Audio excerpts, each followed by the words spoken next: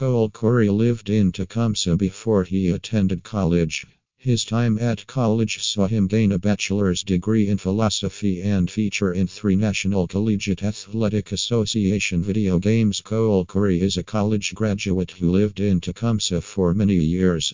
He has appeared in 4 movies since leaving college and has also performed at SXSW in Texas. Koul Khoury attended college near Tecumseh and was a key player on the college's football team. Koul Khoury spent many years living in Tecumseh before he studied at college. He was a talented student athlete who excelled academically as well and was the recipient of the Sophia Philosophy Award.